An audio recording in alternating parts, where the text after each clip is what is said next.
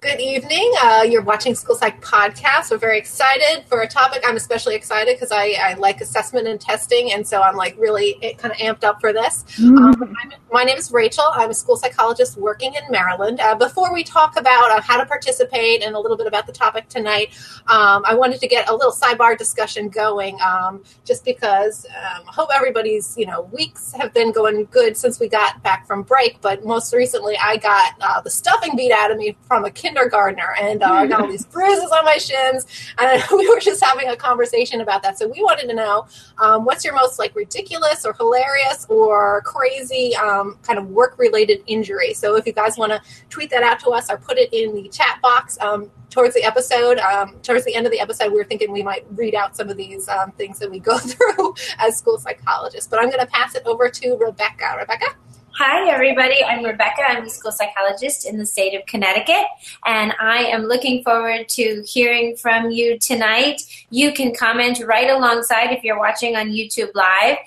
Comment in the live chat box. So you just have to sign in, I believe, to your YouTube account. You can also comment on Twitter using the hashtag Psyched Podcast, or on Facebook, also using that hashtag, or comment directly to School Psych Podcast page or School Psych, your school psychologist. I'll be looking for your comments. And those of you watching us later, hearing us later on iTunes or watching later after the live broadcast, feel free to continue the conversation online, and we'll be looking out for you in the week that follows as well. And here's Anna. Hi, I'm Anna. I'm a school psych in New York State. I encourage you to post some comments on the YouTube live feed. We love to read those. And I have a little story to add. A couple weeks ago now, I got spit right in the face for the first time in my career, and I sort of was proud that I'd gone like 8 years without. And once I kind of got over and put some hand sanitizer on my face, I kind of was happy and sad at the same time. It's sort of a rite of passage, I guess, in the field, but also really disgusting. Didn't see it coming, but I will next time. Okay, so we had a little poll going on the Facebook page and the event page just to get the conversation started. And our question was, if there is significant variability among your cognitive clusters or indices, how would you interpret that? Check all that apply. So we had way more response than we usually do. We had 264 votes that said, I say the FSIQ should be interpreted with caution. Then at 138 votes, I explained that interpretation of the scores below the FSIQ need to be considered for the best picture. 69 votes, I make a statement that the FSIQ is not a valid indicator of overall ability. 29 votes, I don't report the FSIQ. 19 votes, I indicate that the FSIQ is likely not an accurate reflection of the student's overall abilities. And then with 18 votes and 10 votes, we had the hashtag scatter doesn't matter. The FSIQ is always the best indicator of achievement. And then someone wrote outside of language delays, which is why we have the two different responses. So definitely some different opinions in the field, and we had several votes that had several items that had a lot less, so I'm not going to read those. So to talk about this very interesting and controversial topic, we have Dr. Ryan McGill joining us for the second time on the podcast. Ryan McGill is an assistant professor and director of the school psychology program at William & Mary. Prior to W&M, he was a faculty member at the school psychology programs at Texas Women's University and Chapman University, and was a practicing school psychologist in Southern California from 2009 to 14. In addition to his current appointment, he's also a licensed educational psychologist in the state of California, a licensed behavioral analyst, and school psychologist in the Commonwealth of Virginia, and a nationally certified school psychologist and BCBA. Dr. McGill regularly presents his scholarship at international, national, and regional conferences, and his work has been published in a variety of journals. He's also the editorial board member for several well-respected journals and assessment psychology-related journals. In 2016, he earned Early Career Research Award from Division 16, School Psychology, of the APA Association and the Trainers of School Psychologists. Most recently, he was selected to participate in the School Psychology Research Collaborations Conference, sponsored by the Society and Study of School Psychology, and an early career scholar. Thank you so much for joining us again, Dr. McGill. Hey, glad to be here. I was hearing the stories, and I would say I don't know what's worse, being kicked in the shin or spit on, or being an academic and having to go through all the stuff that we have to go through. So we're all dealing with children. They're just different ages. Oh, God. Oh, we got a comment already? We did. Oh, I love it. Corey says that she had a spitter for a while, but she finally wiped it off herself and wiped it on the child and said, "No, thank you. This is yours." He didn't do it again. I think that's awesome. That's your tip for tonight, everybody. You have a spitter. Rachel, you are very passionate about this topic and have done a lot more assessment than me and Rebecca. So can you start us off with your questions? All right. I've got a lot of questions, so I'm hoping that people tuning in will ask questions. So I'm not just,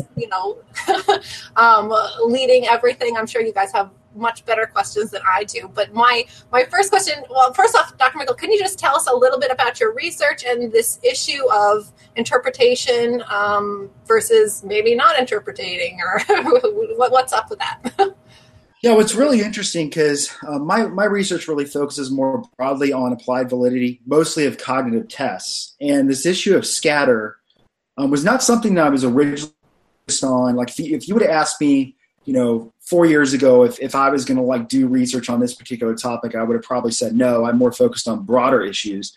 But it's interesting because the scatter issue is one that I just had to turn in my critical review dossier. So you actually have to go back and kind of say, what motivated you to do the research that you did? And I was sort of genuflecting when I was a practitioner. It was this issue of scatter that actually kind of started me on my path to being a researcher, because I started to have questions about this. I, like a lot of people out there, I was taught to do all these things. If you see significant scatter, you invalidate composite scores and the omnibus FSIQ, or whether you do something a little bit more parsimonious and say it's not representative. Either way, it's still that I think you're just splitting hairs. Really is a broader issue with the validity of the score itself.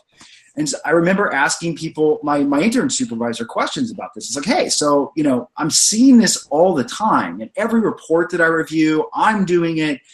I was told that this was rare. Why are we doing this? Like, where did this come from? And his answer was kind of telling. It was, well, I was taught to do this, and that was kind of the only thing we could come up with. So, but then after, a couple years, I started to look at this issue. And what was really interesting is, even if you do a casual inspection of the literature, it's really hard to locate anything substantive that kind of proves that this is something that we should be doing. And so I thought that was kind of striking, given that this sort of scatter interpretive heuristic is in every technical manual. It's in every clinical guidebook. More importantly, it's passed down through clinical lore from generation to generation of school psychologists. So I decided to do a study kind of, I thought it was sort of a straightforward thing that you could assess. Like, if scatter, has any kind of meaningful impact on a composite score, you should see something happen with regard to the factor structure of the test, the predictive validity of the various scores themselves when you're looking at groups of scatter. And so my first study was done in 2016, was published in Archives of Assessment Psychology, and I just basically took all the people in the KBC normative sample that had a difference between their highest and lowest score of 23 points. I wanted to get a clear, significant scatter group. So that's why we didn't go with 10 or 15 points. We wanted to make sure we were really looking at a group that had large levels of scatter. And just basically factor analyze that group, and then looked at the predictive validity of the scores. And so what we found was that the resulting factor structure of that group was no different than the regular normative sample. So there was no, you could still get a full scale IQ score. All of the different loadings were the same. So there was no meaningful impact on the structure. But then interestingly, what we found is, in the presence of significant scatter with this group, you actually got better prediction in terms of external achievement with the FCI on the KBC2 than you did with the a study I'd previously done with the normative group in general. I still haven't figured out a way to explain that one. So even though you saw slightly attenuated effects with the general factor, so it was a little bit weaker factor, but not enough to invalidate or say that it's not a legitimate psychological dimension, you were actually getting better prediction out of that score than you did with when the general factor was actually stronger when you include all participants with no scatter. So that was the most substantive study I've done looking at it. And really, when you look at the literature, there hasn't been that much in terms of, looking at the structure and can you get these composite scores to emerge with groups with significant scatter. There has been a lot of work that's been done looking at the predictive side of things, and all of those studies. So Watkins, Gluting, and Lay, several others have looked at it, and scatter. At this point, we've got probably 5 or 6 studies that show scatter has no meaningful impact on prediction, has no meaningful impact on the structure of tests, which is where we generate the scores from that we use in practice. But then recently, I just had an article published in Contemporary School Psychology where we looked at the diagnostic validity of, does increasing levels of scatter accurately predict the presence of specific learning disability? Because this is kind of like, sort of an assumption that's out there. It really is an assumption that undergirds PSW, and has been out there in the literature really for 40 years now. And looked at it with the KBC2, and sure enough, the SLD validity sample, and when you run diagnostic efficiency statistics, basically what you found was that increasing levels of scatter predicted the presence of LD at about chance levels. And when you look across the ROC curve itself, which kind of tells you, how accurate it is as a sort of predictive sign, there were points in the curve where it actually dipped below chance. So what that means to school psychologists, if you're using kind of, even in a generic way, the presence of significant scatter in one's cognitive profile to make inferences about the presence of LD, in some cases you would actually be better off if you just flipped a coin on the table.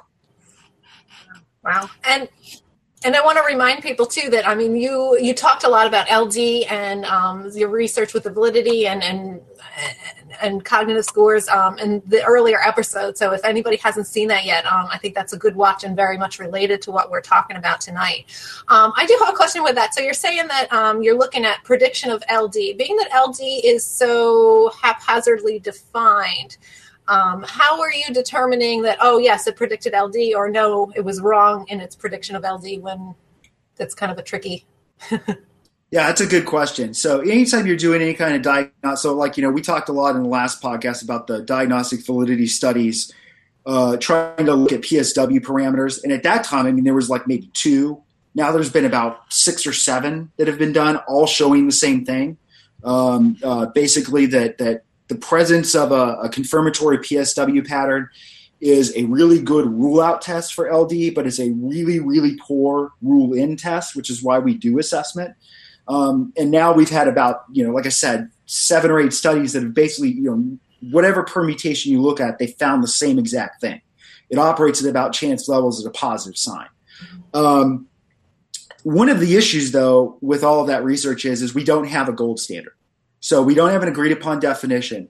So even when you're lucky enough to have data where you have diagnostic condition coded, like when you have these normative samples where they have the validity, special validity groups where they've coded their diagnostic condition, it's basically a known SLD diagnosis. So at best, it's not really telling you how it will operate in any particular environment, because that can change. But it is giving you some kind of estimate in the sort of broader sense, because these folks were diagnosed as SLD somehow by practitioners, and it's highly likely, given what we know about referral conditions, that these would be relatively the same kids that you would see coming across your desk in most jurisdictions. Now, again, whether they would actually qualify, depending on the condition you actually employ. I was just reading a study by Maki and Matt Burns, show that the diagnostic overlap is, can be really significantly attenuated depending on the actual method you're using, whether that's PSW, RTI, discrepancy, or clinical judgment. So it is a good point. So at best, these are kind of estimates, and it's the best we can do to try and get some kind of understanding of how these models are actually going to operate in practice. Interesting. And then where did so your research isn't supporting this whole interpret with caution type of thing that we see in just about every report that, it's a very common kind of phrase, or people aren't reporting the full scale IQ type of thing. Where did that start? Was that just that makes logical sense, even though we don't have research, and so we're going to do it? Is that being taught in graduate programs? It seems like that's still kind of the norm. And does NASP have a stance on it, or how do you anticipate them coming out and saying one way or the other? Sorry, that's a lot of questions. Okay, I'll try and answer that question in less than an hour. So as we were talking about before the podcast, one of the things that makes the scatter issue really interesting is because this sort of scatter hypothesis really undergirds a lot of the profile analytic methods that are used, whether it's PSW or it's just sort of generic profile analysis or it's, scatter. I mean, when we talk about scatter, we're talking about really two things. We're talking about a very general prescription and we're talking about a very specific prescription. So the question that we just kind of got done kind of outlining was the more specific one, which is, should I, quote unquote, invalidate or interpret with caution composites when I see scatter? So the research on that issue has been univocal. So it's not just me. In fact, I would say I've just a relatively limited part in sort of understanding that issue. Marley Watkins has looked at the diagnostic validity of various permutations of scatter in the Wechsler scales, found the same results. Mackman and Burnett looked at scatter in terms of the reliability of differences and things of that nature. More recently, Schneider and Roman just recently published a study where they did simulations within a cross-battery framework and basically found that significant subtest differences did not invalidate the composite scores in almost every circumstance, except for if you didn't have a condition what's referred to as multivariate normality, which would be really rare given that the actual scores that we're using in cognitive tests assume multivariate normality. So basically, I can't think of an actual study. I haven't located one in all the years I've been looking at this that's ever actually conclusively proved the case that, to take Ryan Farmer's, famous hashtag at this point, the scatter actually matters. There is some anecdotal research that looks at in various clinical populations, usually TBI, those with more focal neurological impairments, that they do have scatter in their profiles, but the sort of the brass tacks for school psychologists is we now have probably, close to 20 different studies now showing that in the way that school psychologists are taught to interpret scatter and make these pronouncements, the hashtag is correct. Scatter doesn't matter. So the question is, where does this come from? You're correct. It was kind of just this sort of interpretive, intuitive rule of thumb that emerged, really going back to the inception of the commercial ability measure itself. So you can go all the way back to the 1930s and find in the clinical literature, people kind of saying you should look at scatter and then sort of make inferences with respect to various pathologies with the Stanford-Binet. Really, the first formal system of interpretation that developed was by Rappaport, Gill, and Schaefer in the 1940s. They came up with what they termed diagnostic testing, the first kind of stepwise interpretive procedure that looks a lot like the sort of methods that we use today. Now, the difference that with their approach was it was purely idiographic. So they were just sort of saying, hey, look at these scores, and you kind of then make inferences about the individual based on your clinical intuition. And a lot of it was kind of just you visually plotting the scores, looking for peaks and valleys. That's kind of where it's sort of, your nightly cocktail party knowledge. That's why we have that section in the Wechsler profile. That kind of comes from diagnostic testing. But these are really sort of intuitive things like, hey, if you see this, what do you think? If you see this, what do you think?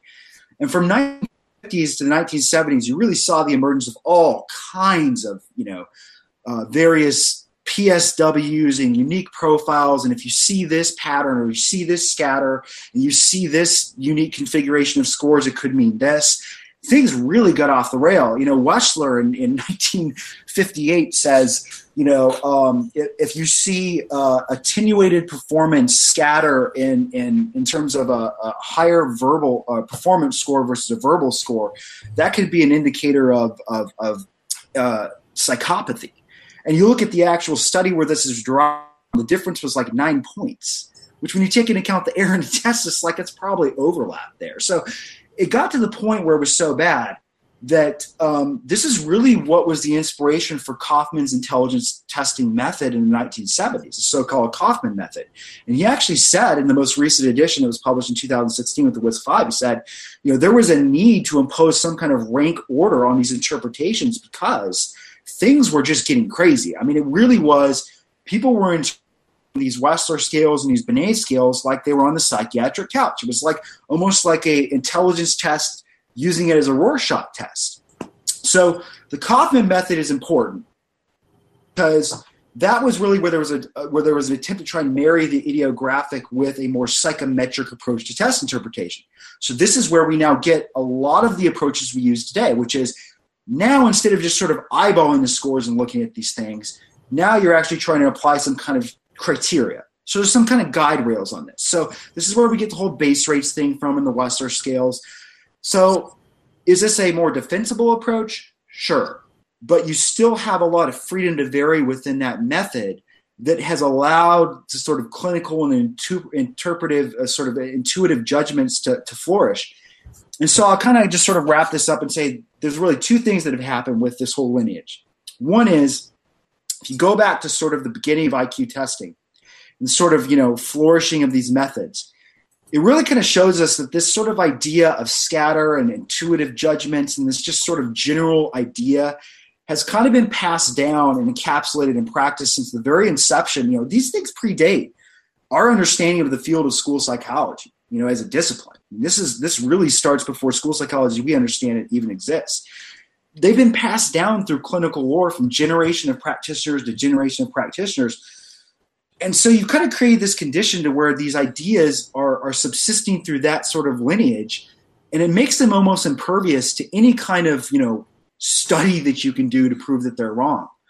The other thing is that these methods emerged and were passed down and kind of got a head start in our business quite substantially before the time that we had these technologies that we have today to actually do the types of validity and psychometric studies where we can actually look at and say, do these things actually work?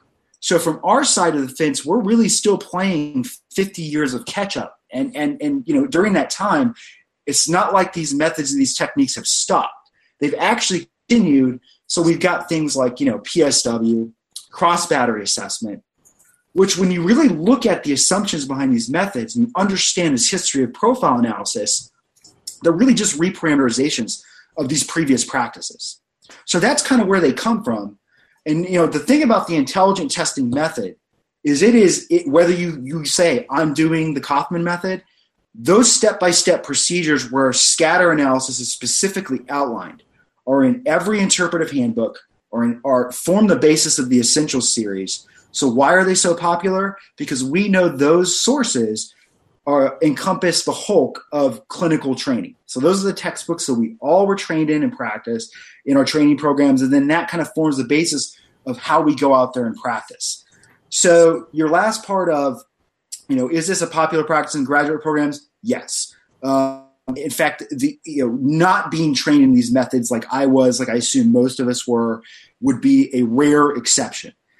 Do we see, given kind of the discrepancy between what's out there in the research and what's out there in sort of popular practice and training, is NASP going to take a position on this? NASP has not taken a position on this, and I don't anticipate them doing so in the future. But interestingly enough, the Association for Clinical Psychology, actually has started to take more of an active stance on these things, and now actually has a page on their website where it's devoted to evidence-based assessment. And that's really been driven single-handedly by folks like Eric Youngstrom and Mash and Barkley. But to the extent to those discussions are permeating in school psychology practice, they really haven't had an impact at this point. Wow. I think a lot of people are watching and are like, oh. You mentioned base rates, and Rebecca was over in the YouTube chat, or was it Anna? And it was Anna giving me a hard time because I always report the base rates, and I think that's, again, because I was probably trained to do that. And so that's just, and base rates to me kind of make sense, like the method behind it and what it means and whatnot. So I always report the base rates, but then I've been reading things, and we talked a little bit about this before we went on air too. We've got these Facebook groups now that's like, comparing scores and swapping ideas and whatnot. And so I've been seeing some things on there about, base rates maybe not being a good indicator of scatter in these things because, scatter is so common that we're looking at base rates between two individual scores when really we're doing all these multiple calculations of, is there a discrepancy here? Is there a discrepancy here? Like, we're looking at so many different scores that, even though it's uncommon between those two scores, it kind of loses some meaning when we've got so many scores going on. Can you explain, base rates, or is there concern with base rates? Should I forget my base rate? Should I move away? Yeah, the base rates there's nothing wrong with the base rates. The base rates are accurate. It's like, we talked about last time, it's like it all comes down to underlying mathematics. You can't really argue with it.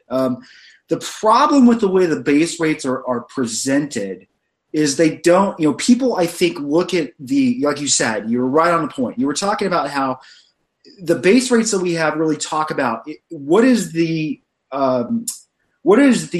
likelihood of this difference in these two scores happening in the normative population. Mm-hmm. And so what they actually, within that limited context, you get a sort of rarer base rate estimate of significant differences, but that's not actually how we're interpreting tests. We're actually interpreting tests, like you said, by making pairwise comparisons between all the scores. So those base rates don't actually correspond to that larger issue, which is what is the likelihood of finding one or more significant differences between all of the possible pairwise comparisons that we're making. And when you actually look at why we say that the base rates that are presented are a more conservative estimate a more liberal estimate of probably the likelihood of finding these things, is because when you actually look at the normative sample as a whole and you ask a larger question, if I go on this fishing expedition and I actually do all of these pairwise comparisons, any individual the base rate for having at least one significant difference is approximately 50%, 1 in 2. So for instance, with the KBC2, if you take a 23-point difference between highest and lowest score, it's one. I think it was something like 47%. I can't remember offhand exactly what the number was. And other folks have actually come in and said, folks like Flanagan and others just recently posted on the NASS message board and said, yeah, that's kind of the problem. Now that we've actually had a chance to go and actually look at this, and now that we've had studies that have looked at this nice idea that we had that was kind of interesting, it turns out it probably is not very useful in practice. It's probably not something we should be doing. So don't take it from me. Take it from Don Flanagan, who went on the NASS message board and said, don't invalidate composites. Don't choose not to interpret composites. And it really is that issue. It's not just the validity part. It's the high occurrence of scatter. Scatter is endemic in the population, and therefore that's why we get the diagnostic validity results we get, because something is really common in the population at large. Even if it occurs more often in a really focal clinical group, using that as a potential sign or indicator for that condition, the diagnostic validity stats are going to be really, really bad. This is I think people have posted before and talked about the problem of inverse probabilities. That's what we're talking about. So when people look at and say, okay, I've got this LD group and they all have scatter, right? So therefore scatter is an indicator of LD. That's not taken into consideration that scatter is also present in a bunch of people that don't have LD, so it doesn't function as a useful diagnostic sign. I'm wondering about ID, intellectual disabilities, and the IQ, because sometimes there's kids whose full-scale IQ might be below 70, but then they have some areas that are above 70, and some people may say it's not ID because, the verbal is 77 or whatever, but the full scale is below 70 and the adaptives are below 70. So how does the scatter play into ID? What's your opinion on that? There's actually been a study that's actually looked at this, and I think we attached it in the resources page for the podcast. There was also a related study that just looked at this issue with the WJ, but I attached the one that kind of looked at. So there was a study in 2013 by Bergeron and Floyd, and it's published in School Psych Review, and they looked at all the normative samples for various cognitive tests, so the DAS-2, I believe, the KBC-2, the Wechsler scale, and they looked at the IDs at that time, MR, but as we know, ID now, subsamples, and they were looking specifically at this issue. How common is it that individual who's diagnosed with LD has one of these scores that kind of is a breakout, score, whether in a low average or average range amongst all these different part scores? And what they found is that I think it was something like half of all individuals diagnosed with ID had at least one part score that was in a low average range or higher. Now, so, that kind of inference, you would say, okay, so this idea that if you see one of these breakout scores, it's probably not to say the child is not ID, especially when you have the converging evidence you talked about before with adaptives and everything else lining up. But then the question is then raised is, okay, well, if I've got a breakout score strength, the relative strength in something that's relatively low G loaded, like visual processing or processing speed, that implies something very different than, say, if the breakout score is like crystallizability or fluid reasoning. Interestingly, what they found is, other than the Wechsler scales, these breakout scores, so the patterns in the incidence rate of the breakout scores, did not follow that pattern of G loading. So you had folks that had strengths in GC, strengths in GF. It was only with the Wechsler scales where you really kind of saw that more consistency. So it has nothing to do with the G load. Doesn't appear to have anything to do with the G loading and the actual part scores themselves. So basically the guidance is based on what we know right now. That's probably not a practice that's defensible. Wow, I may need some help. I'm just thinking of, I've had cases that parents and people have kind of argued that a little bit with, like, even school psychs. I mean, you post scores with, above 70, a full scale IQ, like Anna said, 70, and then you've got some scatter up here, and half the people on these message boards will say, well, no, it's definitely not ID.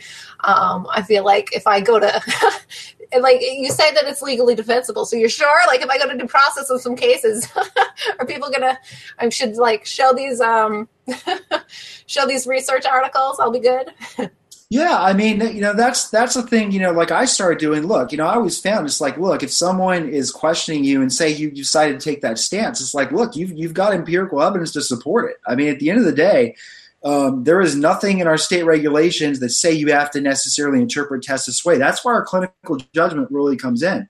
And so that's why myself and my colleagues, we're trying to point practitioners to, when we have these issues of where there are these popular interpretive techniques out there that haven't necessarily passed empirical muster, that you try to be aware of these things. Because, like I said, that pull of clinical lore is really, really strong. And to be fair, why a lot of these things actually persist is a lot of these things are passed down largely not only through clinical lore, but also, we were talking about this issue before, through these non-empirical books and book chapters and workshop proceedings. And a lot of the people who are, authors and participate in these forums, they have prominent name recognition in the field. They're sort of seminal names. And a lot of that is because, as a practitioner, you say, oh, that person authored my textbook, or that person, I went to this workshop by. So, I know who they are, and they have a lot of, there is a sort of cult of personality that goes on in our field. And interestingly, a lot of people who have been kind of talking and kind of raising caution about these issues are very, very prominent individuals in the research community, but they don't necessarily have the name recognition because, and this is a problem. And I'm fully mindful of this. I don't know what to do about it. I try to do my best by having my own professional website up and I put my stuff up, but access to the peer-reviewed literature is a problem for practitioners. And the other issue is you have how much is the primary source literature actually being stressed in the assessment training sequence in school psychology programs. So I encounter a lot of practitioners when I'm presenting around the country doing, at NASP and APA, we have these discussions and you constantly hear the feedback of, this is the first time I'm hearing about this stuff. And, I have empathy for that as a practitioner because, I was trained in all this stuff too. I didn't start seeing these discrepancies and didn't encounter this voluminous countering body of literature until I started doing this stuff on my own. I started having these conversations. A lot of them were prompted by my advisor during my doctoral program. He was like, hey, take a look at this other side that's been out there for 50 years now that isn't necessarily what's presented in school psychology training. And Rachel, like we talked about this before, it's mind-boggling. Once you start to encounter this literature, it's like, wait, like, why was I not taught these things? Like, so it kind of raises the question, and it's both answers are bad. Either the person that's doing these classes or is presenting these ideas isn't aware of this literature, which at this point, you're talking about hundreds and hundreds of articles in some of those prominent journals in psychology and school psychology that are out there. Or they are aware of the literature and they're presenting a very one-sided view of things. So, pick your poison. Both of those realities are equally as problematic. Yeah. Wow, it's a lot. I'm trying to absorb all of this conversation, but we have a viewer question, which I'm interested in your thoughts on. She says, I'm doing an assessment and the WISC-5 scores came back very scattered. Each scale score is about 5 point different. And the composite came out low average, an average, but the full scale is very low, 79, because it uses the first subtest to measure it. My district uses the discrepancy model, so it's going to be hard to qualify the student as SLD. So my question is, would you still consider the FSIQ valid? So I worked in a jurisdiction for 5 years where the discrepancy model was king. So, this was a big issue. And this was a topic that came up a lot during my training, during my practicum, during my internship, and it was a source of a lot of consternation amongst my colleagues in terms of what do we do in that particular situation. And that's really where a lot of this scatter stuff kind of comes up. And it really gets to the issue of when you're using scatter to kind of, for whatever reason, to say that a full-scale IQ is not representative, oh my gosh, it's low, I need a 20-point discrepancy and it's coming at 18, I've got this scatter, maybe I can look for an alternative composite that's going to get, me into that range where I can qualify the kid. That's what I like to call the disability hunt, so we're just sort of looking for any reason to qualify the kid, which what we talked about last time, which is why when you do these audits, like 25% of the kids don't actually meet criteria when you look at their assessment files. There's a lot of clinical judgments going on, and quite honestly, you're always going to have that because we've got these kids that need help. We're trying to help them. We're trying to figure out a way to get them into the door. The problem with that is we know that scatter doesn't invalidate the full-scale IQ. So if the assessment question is this a valid representation of the child's overall cognitive ability? The answer in almost every circumstance is yes, unless you have legitimate questions about the validity of the score. Do I have a kid that has a significant sensory impairment, right? Do I have a kid that has significant language impairment?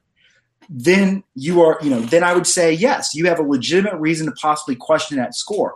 Now, the answer is not to then go and just take some group score and use that as an estimate of the kid's overall ability. In fact, Wessler in 1994 said, don't ever do that. That's elevating a lower order score to a particular need that it was not designed to do. Remember, we're estimating overall intelligence, which is, all these CHC-nistas out there who talk about how useful this thing is. It's like they don't then use it when they're interpreting scores out there. We think, say you accept CHC as truth, you're saying that all of these different abilities are the constellation of IQ. And so then you're saying, well, if you're taking one of these scores out or you're elevating this score to a position which it wasn't designed, you're essentially then sort of ruining that model. So that's why when Wessler said in 44, back when we had more parsimonious models of IQ is the sort of aggregate of all these different abilities. So what happens is when you sort of say, I'm going to take this lower order score and elevate it, or I'm going to, take a different estimate, which ostensibly would most likely give you a higher estimate of FSIQ for that kid in this circumstance, you're probably overestimating that kid's general intelligence, which means you're probably going to make a type 1 error by saying that kid's eligible for SLD. You're going to make a false positive recommendation.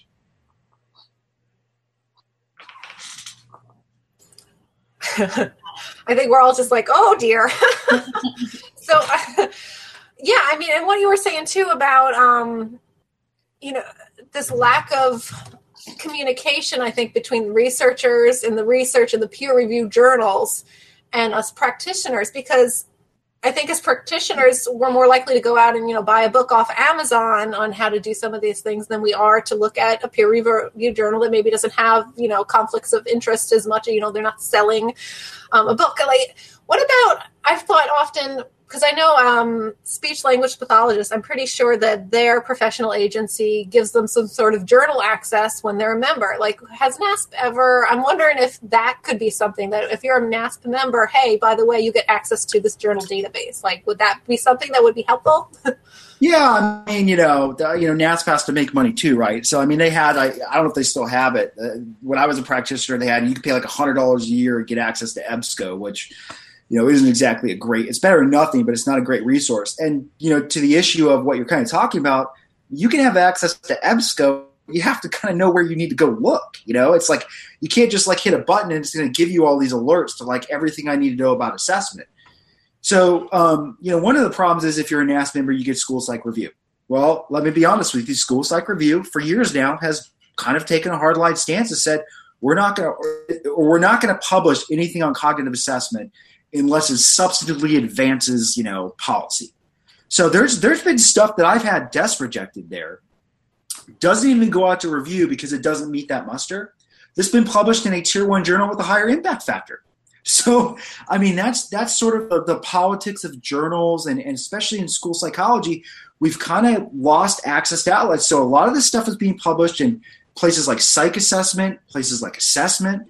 So, the access issue is even more of a problem when you have sort of those narrow specialized journals.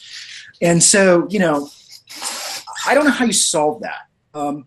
That's why we do, at least in my case, I try to do these things. I try to talk to local districts and stuff. But quite honestly, I mean, you are battling a machine. I mean, gosh, if I Google search a prominent name that I won't, name on here out of professional decorum, and all the different workshops and consulting this person does around the country where they're allowed to kind of be given free rein to say whatever the hell they want. Oftentimes I've attended these sessions where very little peer-reviewed information is shared, and certainly none of this sort of counter review is ever discussed in any legitimate way. I mean, I don't have tenure, okay? I can't go around, and make a living doing that. Although it would be nice to get paid, $5,000 a pop where I can, just sit there and sort of propagandize for 3 hours. But, it's like we're fighting an uphill battle. Like you said, it's much easier to get people to buy books. And the other thing with that too is when you do a book proposal, you have to make money for the publisher.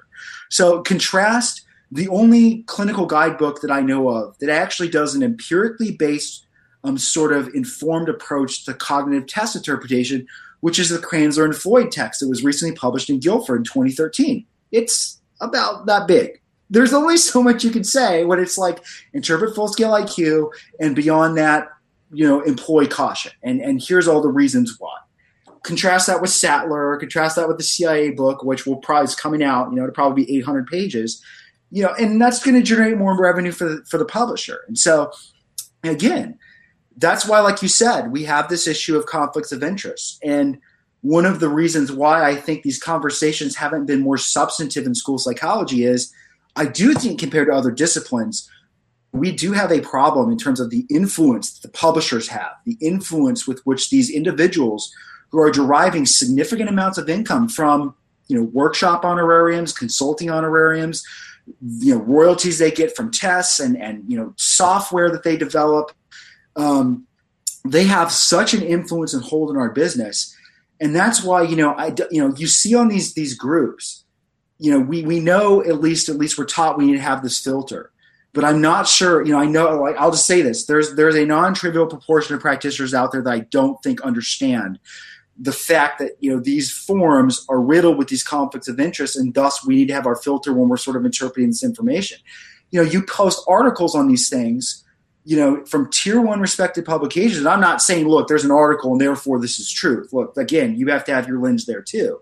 But then they come back at you, well, I heard in this workshop that someone said to do this, and therefore that's valid. These workshops function largely as propaganda devices, where these ideas are promoted, and the sole goal of these venues, and many of the ones that I've been to, is to promote the selling of product. And so that's what people need to understand. We understand the ramifications of this in areas like the pharmaceutical industry, but we had the same problems in school psychology and assessment, but we have not yet as a discipline had these substantive conversations about, and again, I have seen articles that have been published by some of these individuals where these conflicts of interest are not disclosed. I've seen conflicts of interest that have not been disclosed in terms of, oh, by the way, our researchers being supervised by a team from the test publisher.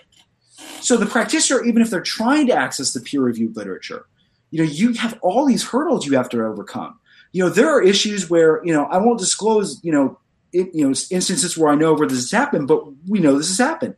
There are individuals even where you think, okay, those are sort of latent potential conflicts of interest where these things are kind of well known. if I'm a test author and I get royalties, and I, whether I disclose that or not.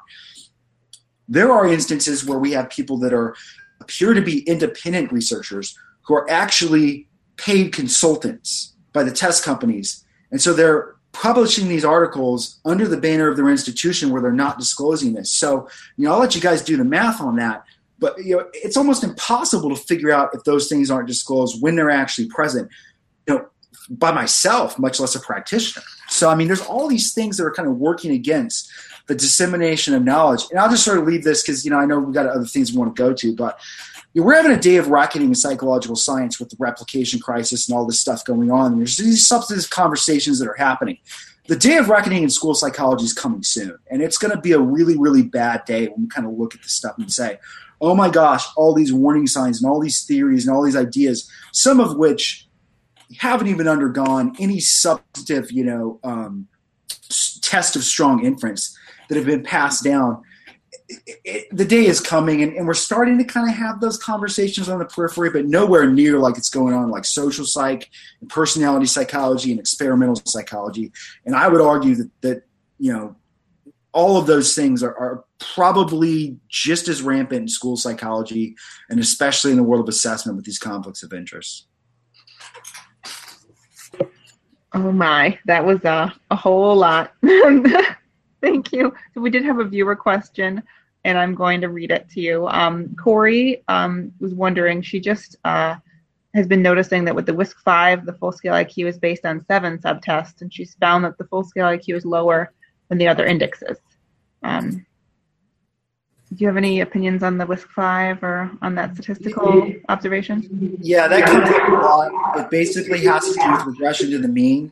So, for instance, when you're looking at those profile of group scores, and so like let's see, I have a score of 80 across the board, which would be like 15th percentile. The FSIQ is really kind of assessing what is the percentile rank? What is the odds of having that particular profile in all of those scores?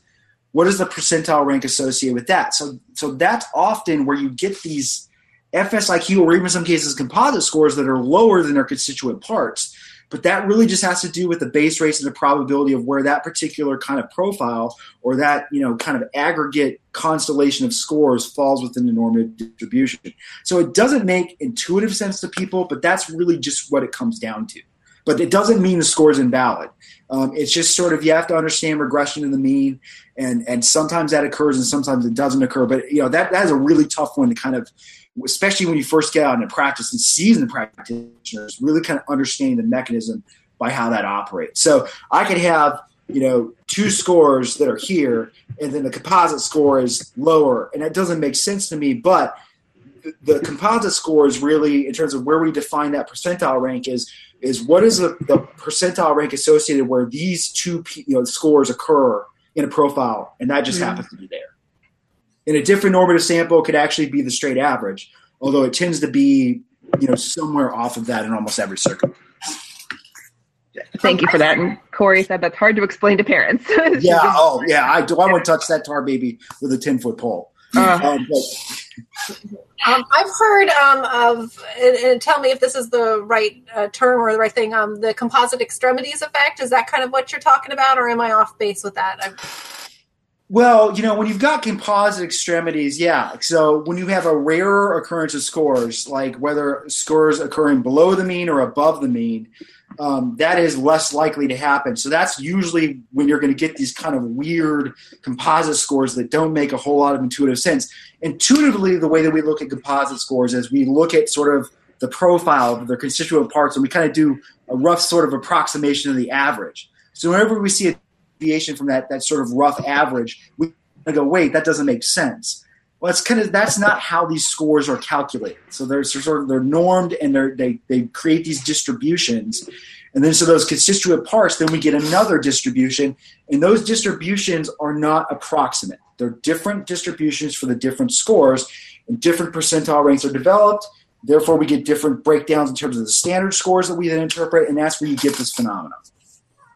Things would be much easier if we just average them, but that's not the way it's done. Mm-hmm. Gotcha. All right, I've got another question. So how does this tie in? So neuropsych. Anytime I get a neuropsych report, there's all sorts of, comparisons between scores, subtest comparisons often. So we're not even necessarily dealing with composites and full-scale IQs. We're really doing kind of that profile analysis. And we're seeing kind of this emerging field, or kind of a field of school psych or school neuropsych, where people are getting credentialed through programs, which I think are kind of like private programs. I don't think that NASP or APA is leading that, from my understanding, but maybe I'm wrong. What are your thoughts on those fields? Because it just seems like that doesn't mesh very well with some of the research that you're talking about. Well, I mean, I think you have to separate between these various programs. There's a cross battery assessment certification program. There's been a school neuropsych certification program that was created. I don't know if it was created, but definitely one of my former colleagues, Dan Miller, was one of the sort of the major. It has been a major sort of proponent of sort of this movement.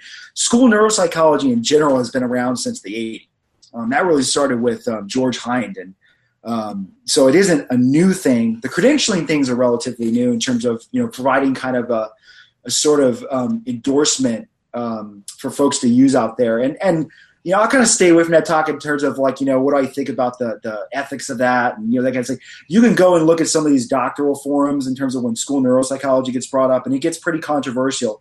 And it gets controversial because people are sometimes sort of conflating this term school neuropsychology with neuropsychologists. And it gets really dicey. That gets into credentialing issues and the Houston model, and those guidelines for when you can refer to yourself as a neuropsychologist are very, very, very specific. So really, though, aside from that, so the theoretical is, neuropsych, a good idea. I taught neuroscience. I think learning about the brain is cool. But it doesn't, all of these measurement issues that we've talked about in the previous podcast, and then, when I post on these forums, these are things that you're going to have to confront whenever you're doing these kinds of analyses. So I think sometimes people are misguided into thinking that theory is like a form of validity. It's not. Now, when theory aligns with the psychometric analyses, all right, that works. That's a perfect world. But, because I have this theory, whether it's school neuropsych or whether it's CHC or whether it's insert anything, you still have to confront those psychometric issues. So the biggest problem that we've known for 40 plus years now is whenever you're gauging in all these pairwise comparisons, it's a high likelihood for type 1 error, these false positives that you get because you're just sort of like looking at all these different scores, you're likely to find something. Part of that is the measurement unreliability in the tests. Part of that is the fact that scatter and these unique PSWs are so common in the population. The problem that I think most people don't understand is if you ask them in the aggregate, are discrepancy scores or different scores reliable? Most of them will say, well, yeah, I learned that in grad school. Discrepancy scores are horrible. They're terrible. Well, what do you think scatter is? Scatter is a different score. You're looking at two different scores. You're looking at a profile of scores, and what you're ostensibly interpreting is that different score. And so that problem, those psychometric issues with the different scores permeate all of these things. So I always laugh when people are talking about like PSW, like, oh, the discrepancy model sucks. And you're like, so PSW is the discrepancy model times 10. All of those same issues are going to be present, except now they're magnified because you're doing more than one pairwise comparison. You're doing like 20. So again, it's not that, look, these are really cool ideas and they make intuitive sense to us. The problem is we have these measurement issues. And here's the problem. We know that informed clinical judgment is the most valid way for interpreting tests in practice. The problem is we also know that measurement issues confound the correct application of clinical judgment always. And so there's no way for clinical judgment to overcome these endemic problems. When you get bad scores, no matter how seasoned of a professional you are, no matter how much training you have, no matter how much theory you try to apply, you are going to be led astray. Not always. Sometimes you're going to be that blind squirrel finding an acorn. We're not always going to be wrong. But the question is that we need to be asking is, we've got all these cool ideas. We're making these decisions in the presence of all of this uncertainty. how well do these techniques allow us to overcome those hurdles and get at the right decision more often? And that's where those diagnostic validity studies are so important, because they are the brass tacks for what we're trying to do out there.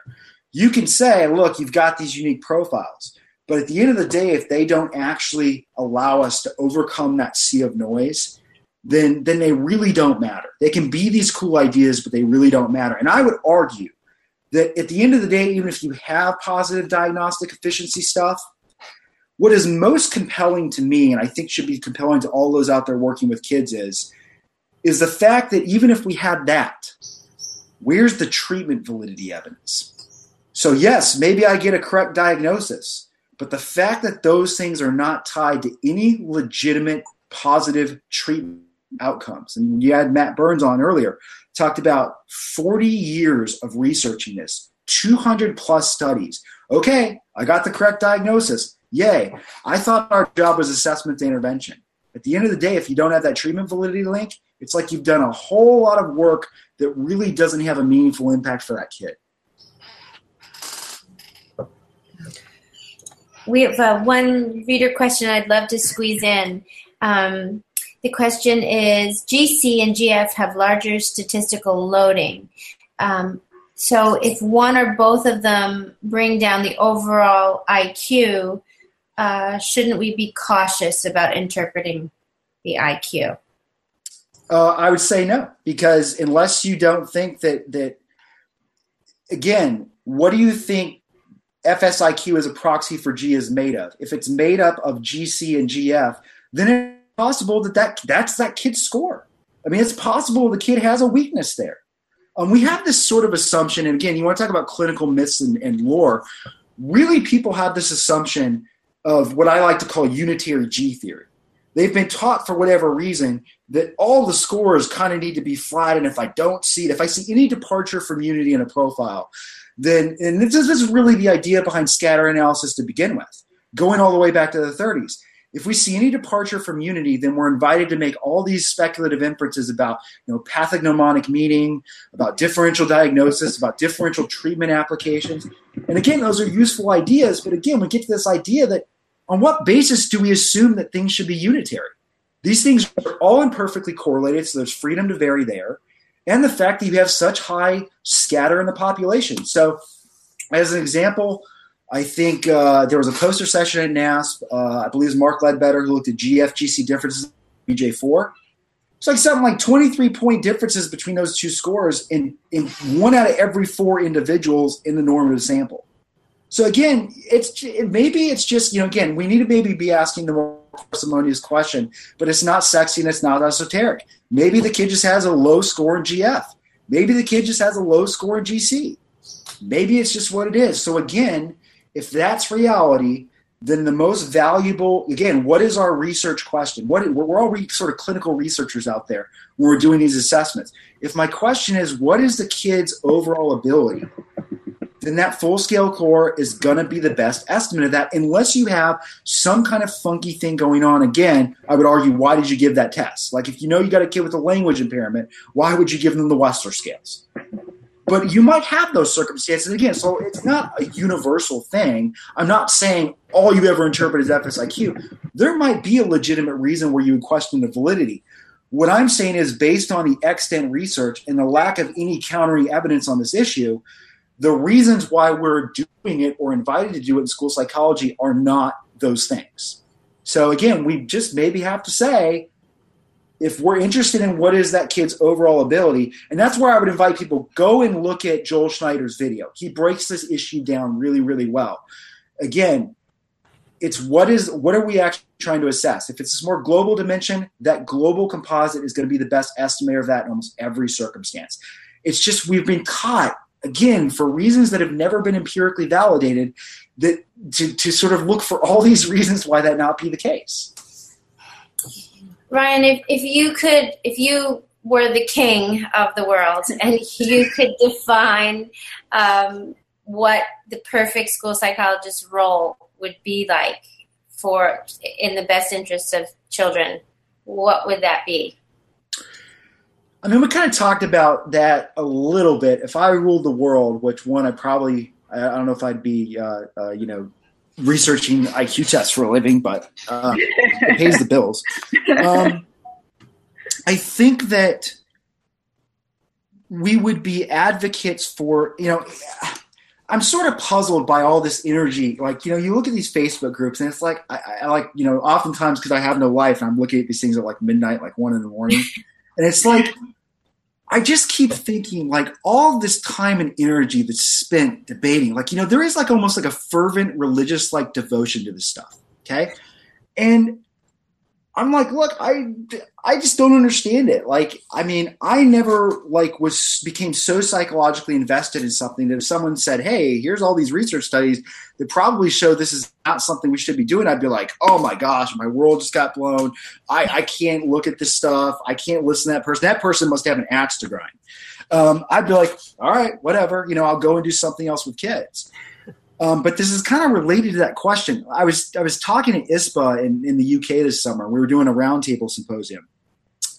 And I was kind of sitting listening because, in every one of these workshops, you get the same sort of reactions. Most people are kind of like, oh, there's not really much to argue with there. It's what the literature says. Like, I'm a scientist practitioner. It's what I should be doing. You do get some people, though, and I think this is a completely valid reaction. They're the ones who are like, this is the first I've ever heard about this. This kind of makes me uneasy, but I want to do a little bit more thinking on this before I make a decision. And that's, I would say, probably the more appropriate reaction. But then you always get in a group of like 100 people. There's always like 2 or 3 like just true believers, sunshine pumpers. They say things like, oh, that I know that's the empirical evidence, but, I know this stuff works, so I'm going to keep doing it, right? And you're like, okay, I don't know how to speak to those people. But it kind of dawned on me when I was sitting there for some reason, these rare moments when I have a sort of epiphany, you can judge whether it's useful or not. And so I think there's something else that's going on here. I kind of started asking the question, like sort of thought experiment of like, why is it that people are so tied to these things? And I think, there is a certain comfort, and I would tell you this as a practitioner who did this stuff, in spending all of this time doing these assessments and sitting in my office, writing these reports and presenting these IEP meetings, right? The idea that I would have to confront that maybe all that stuff is not very useful or isn't useful in the way that I'm employing it, it takes up all of this time. That kind of causes like an existential crisis because it's like, all right, even if you're willing to accept, okay, Ryan's right. So what do I then do? Holy crap. I don't really know anything else. If you were like me, 80% of my training was in this stuff. Then you quickly confront, I'm telling you from personal experience. All right, what do I do with all that time? Wow, I don't really know a whole lot about that other stuff. I don't know a lot about direct intervention. I don't know about evidence-based academic interventions and really doing paradigm shift in RTI and a truly curriculum-based evaluation. So, you really confront that reality pretty quickly in a lot of circumstances. I know there's a lot of people that really do know that stuff, but I think, in a lot of these contexts, that's kind of a force that's operating there. So I think, in a perfect world, school psychologists would be doing assessment, but we'd be doing it in a much more parsimonious way. I think there's a lot of things that we could say about individuals by doing these comprehensive assessments, but I think what we can inference from them is a lot more general in nature. What is this kid's general cognitive ability? Is that a potential explanatory factor for why this kid's struggling in school? We can do curriculum-based evaluation pretty well, but that's really tough for people to do.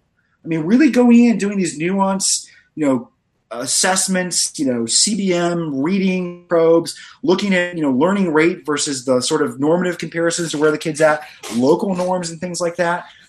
So there's some valuable information to be gained from assessment, but I think we spend way too much time devoted to the kinds of things that take us away from those applications.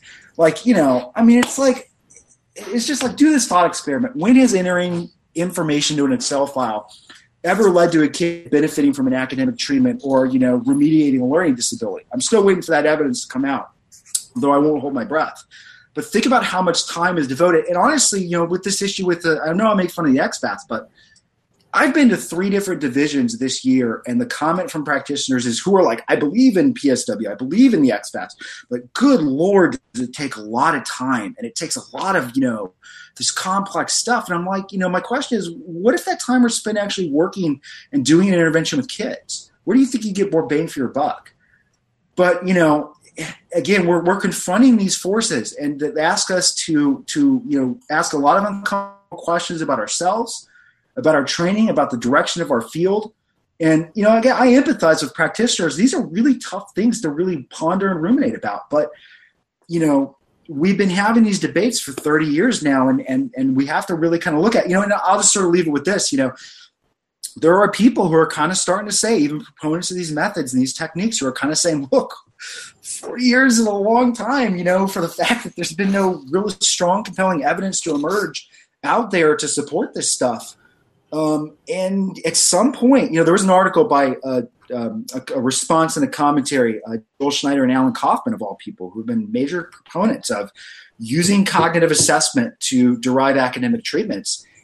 And they kind of said, look, we got to be honest. Like, we're looking at the literature, and if you look at it from kind of a balanced viewpoint, it's like most of it is just people making assertions of a people making assertions of a people even making further assertions, self-citing themselves. There's not a compelling body of empirical literature out there to support this stuff. And they kind of said, at some point, if you're a sentient being, you're going to have to say, at some point, we got to give these things up. At some point, we got to say, look, these are really cool ideas, but at the end of the day, we don't do things that we think work. We should be doing the things that have been proven to work. And that's how scientists should operate. And I would argue that all school psychologists are scientists, whether they like it or not. So at the end of the day, I think in a perfect world, we'd be focused more on intervention. We'd be focused more on prevention. And we'd be focused on utilizing assessment in a much more parsimonious way to ask more general questions about the individual.